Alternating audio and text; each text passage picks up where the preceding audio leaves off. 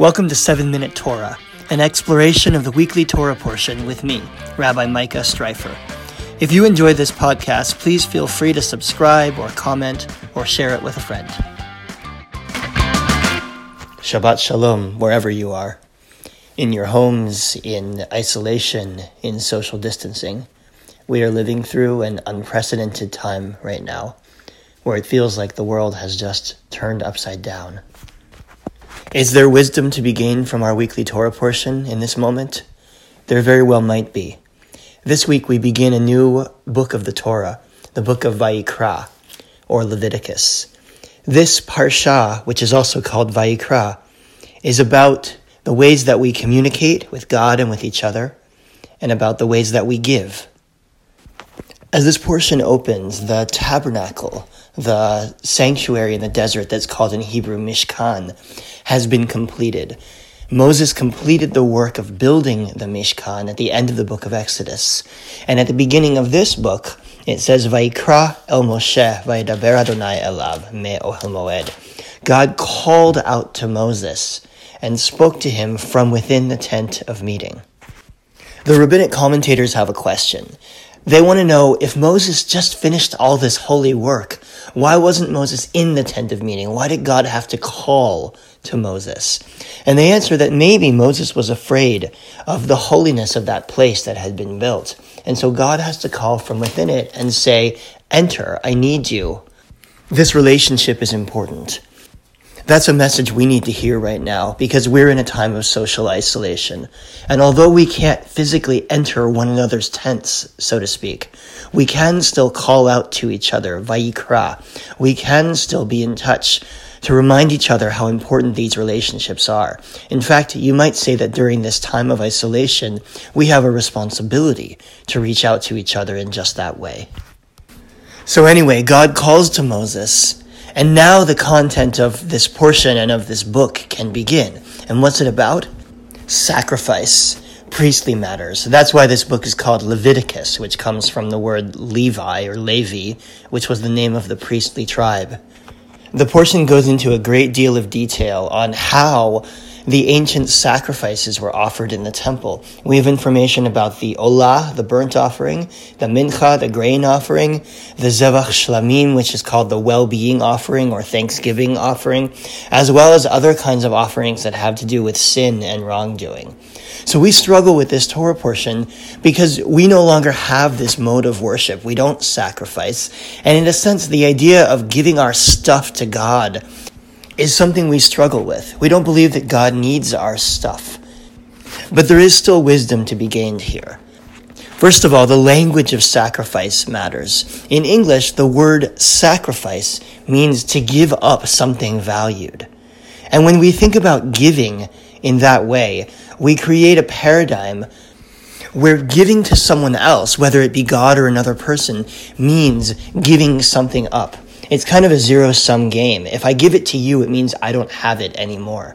But that's not the traditional Jewish paradigm for offering to God or for giving at all. In fact, that's not even the Hebrew word for sacrifice. The Hebrew word for an offering is korban, which doesn't mean to give up at all. It means to draw closer or to draw near. So according to that language, making an offering to God is an act of drawing closer to God. And that's a very different paradigm of giving. This is a paradigm where if I give to someone else, I'm focused not on what I'm giving up, but instead on the drawing near, on the relationship that I'm building. Right now, we're living through a time where quite a lot is being asked of us. Some of us are shopping for people in quarantine, taking care of them in the ways that we can. Others are at home full-time with kids, helping them with schoolwork, keeping them entertained, helping them stay calm in this difficult situation while trying to work full-time. It's quite a lot that's on many people's plates right now, and it's not like our level of anxiety was low to begin with. The Torah seems to be trying to remind us that when a lot is asked of you, you have the choice to see it as a sacrifice, as a depletion of resources. Or you have the choice to see it as a korban, as a drawing near, a building of relationship with others. And the difference between those two, I believe, is in how you take care of yourself. We can look to the Midrash for this lesson.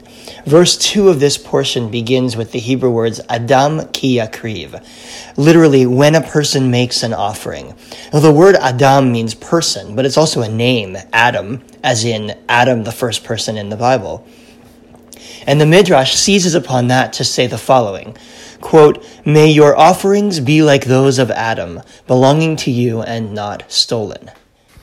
That's a weird statement. What does that mean? Adam never stole anything to offer to God? Don't pay your temple dues out of laundered money?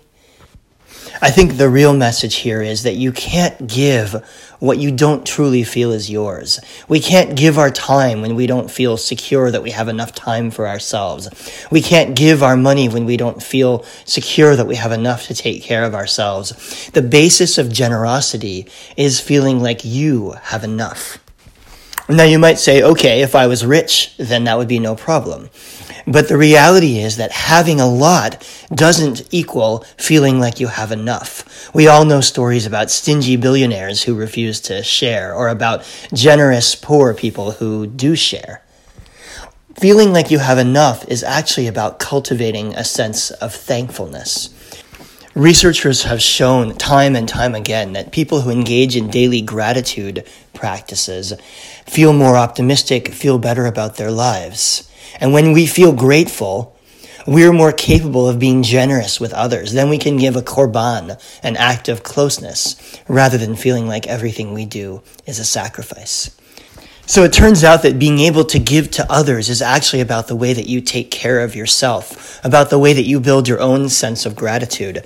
Building gratitude takes practice. And right now, this moment where so much is being asked of us is the best time to start to cultivate that practice.